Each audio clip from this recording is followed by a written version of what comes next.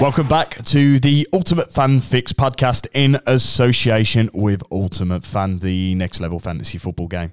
Please note that general terms and game rules apply, 18 plus only.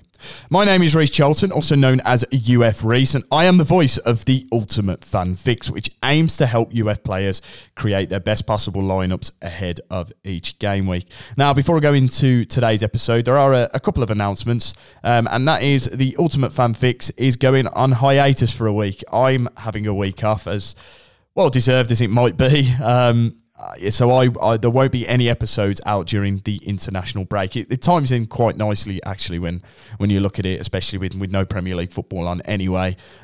So there won't be any episodes next week. We will be back on Thursday, the 27th of September, ready to kickstart ahead for game week 9.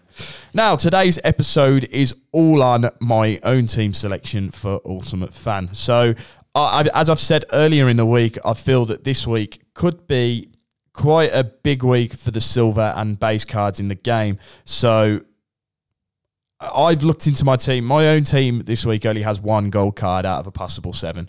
So I feel that silver and base cards this week, especially with 3 of the big 6 not playing, it looks the right step forward to go with base and silver cards. So to start off my team, in defence, I have gone with Emerson Royal of Tottenham. The guy is in crazy form at the moment. He's playing really well in the Champions League. He's picked up 14 points off the top of my head, I believe, in just the Champions League format alone, just purely from shots on target and tackle points. So he's picking up the points left, right, and centre for a defender, and that's what you want. Those players that are attacking wing-back sort of style that aren't scared to have a go at goal, but will go back and do their job at the same time. So Emerson Royal ticks the boxes for me. They play Leicester this week, who have been absolutely awful this year, to put it bluntly. So it could be worth taking on Emerson Royal or any Tottenham defender in that aspect, that if you're looking for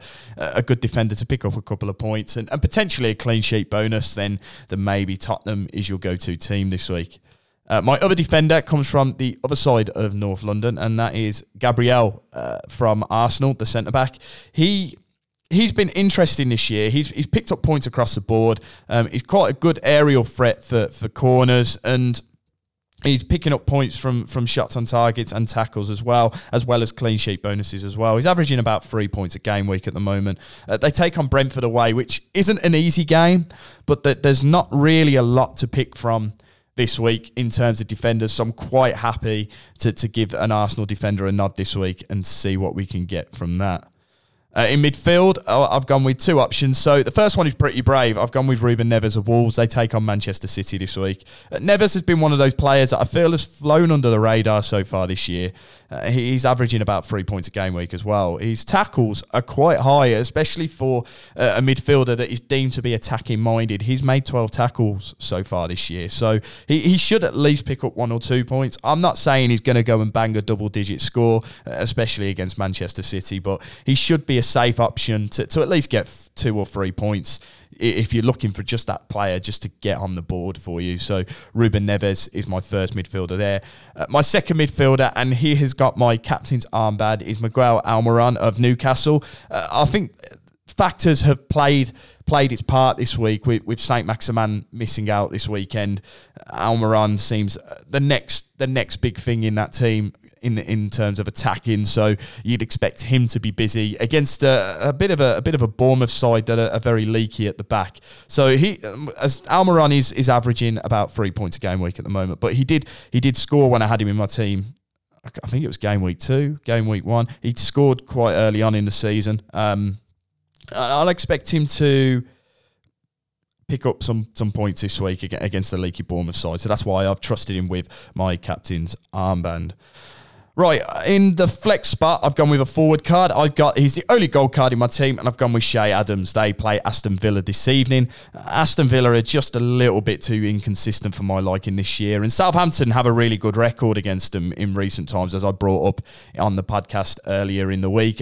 Southampton have only lost 3 of their last 15 fixtures against Aston Villa, so they're a bit of a bogey side for the West Midlands side. So I'd kind of expect Southampton to get something out of this, and Shay Adams, being a former Birmingham City player, know what it's like to try and get a goal against Aston Villa. He knows that it's quite a good feeling, especially being a blue nose myself. So you'd expect him to have a good game and probably haunt the Villa a little bit there. So I'm quite happy to put Shay Adams in my team this week. And then my main forward is a silver card that is in outrageous form for silver cards, and that's Alexander Mitrovic. They play Nottingham Forest away this week. Forest are a little bit shaky in the Premier League at the moment, and you'd kind of expect them to get some goals there and maybe win. I'd like to think Fulham could win that game, especially in the form that Fulham Forest have been, and they threw a 2-0 lead away the last time they faced Bournemouth, which was quite a disappointing result in terms of Forest. But it shows that they are still wobbly at the back and they can concede some goals. So Mitrovic should leap at the chance to get some points here, and I'd kind of hope for a big score from him, which is why he's got my golden boot as well. My final card is the team card, and I've got Everton. It's a little bit of a gamble. They are playing West Ham at home, but I feel Everton are slowly improving, and West Ham are just having one of those starts where they're so inconsistent and they just can't seem to string a set of results together. So Everton, it's a little bit of a gamble, especially with Pickford likely not to play. It's a bit of a worry, but I'm happy to take a chance on Everton, pick up a couple of save points, maybe get the win. I'm not saying they're going to keep a clean sheet. I think that's a big ask, but I think they should pick up some points on the board, and I'm quite happy to take a chance with them. That is it for today's episode of the Ultimate Fan Fix. We will be back in around 10 days' time. We'll be back on Tuesday, the 27th of September, after the International Game Week has concluded. We will speak to you then.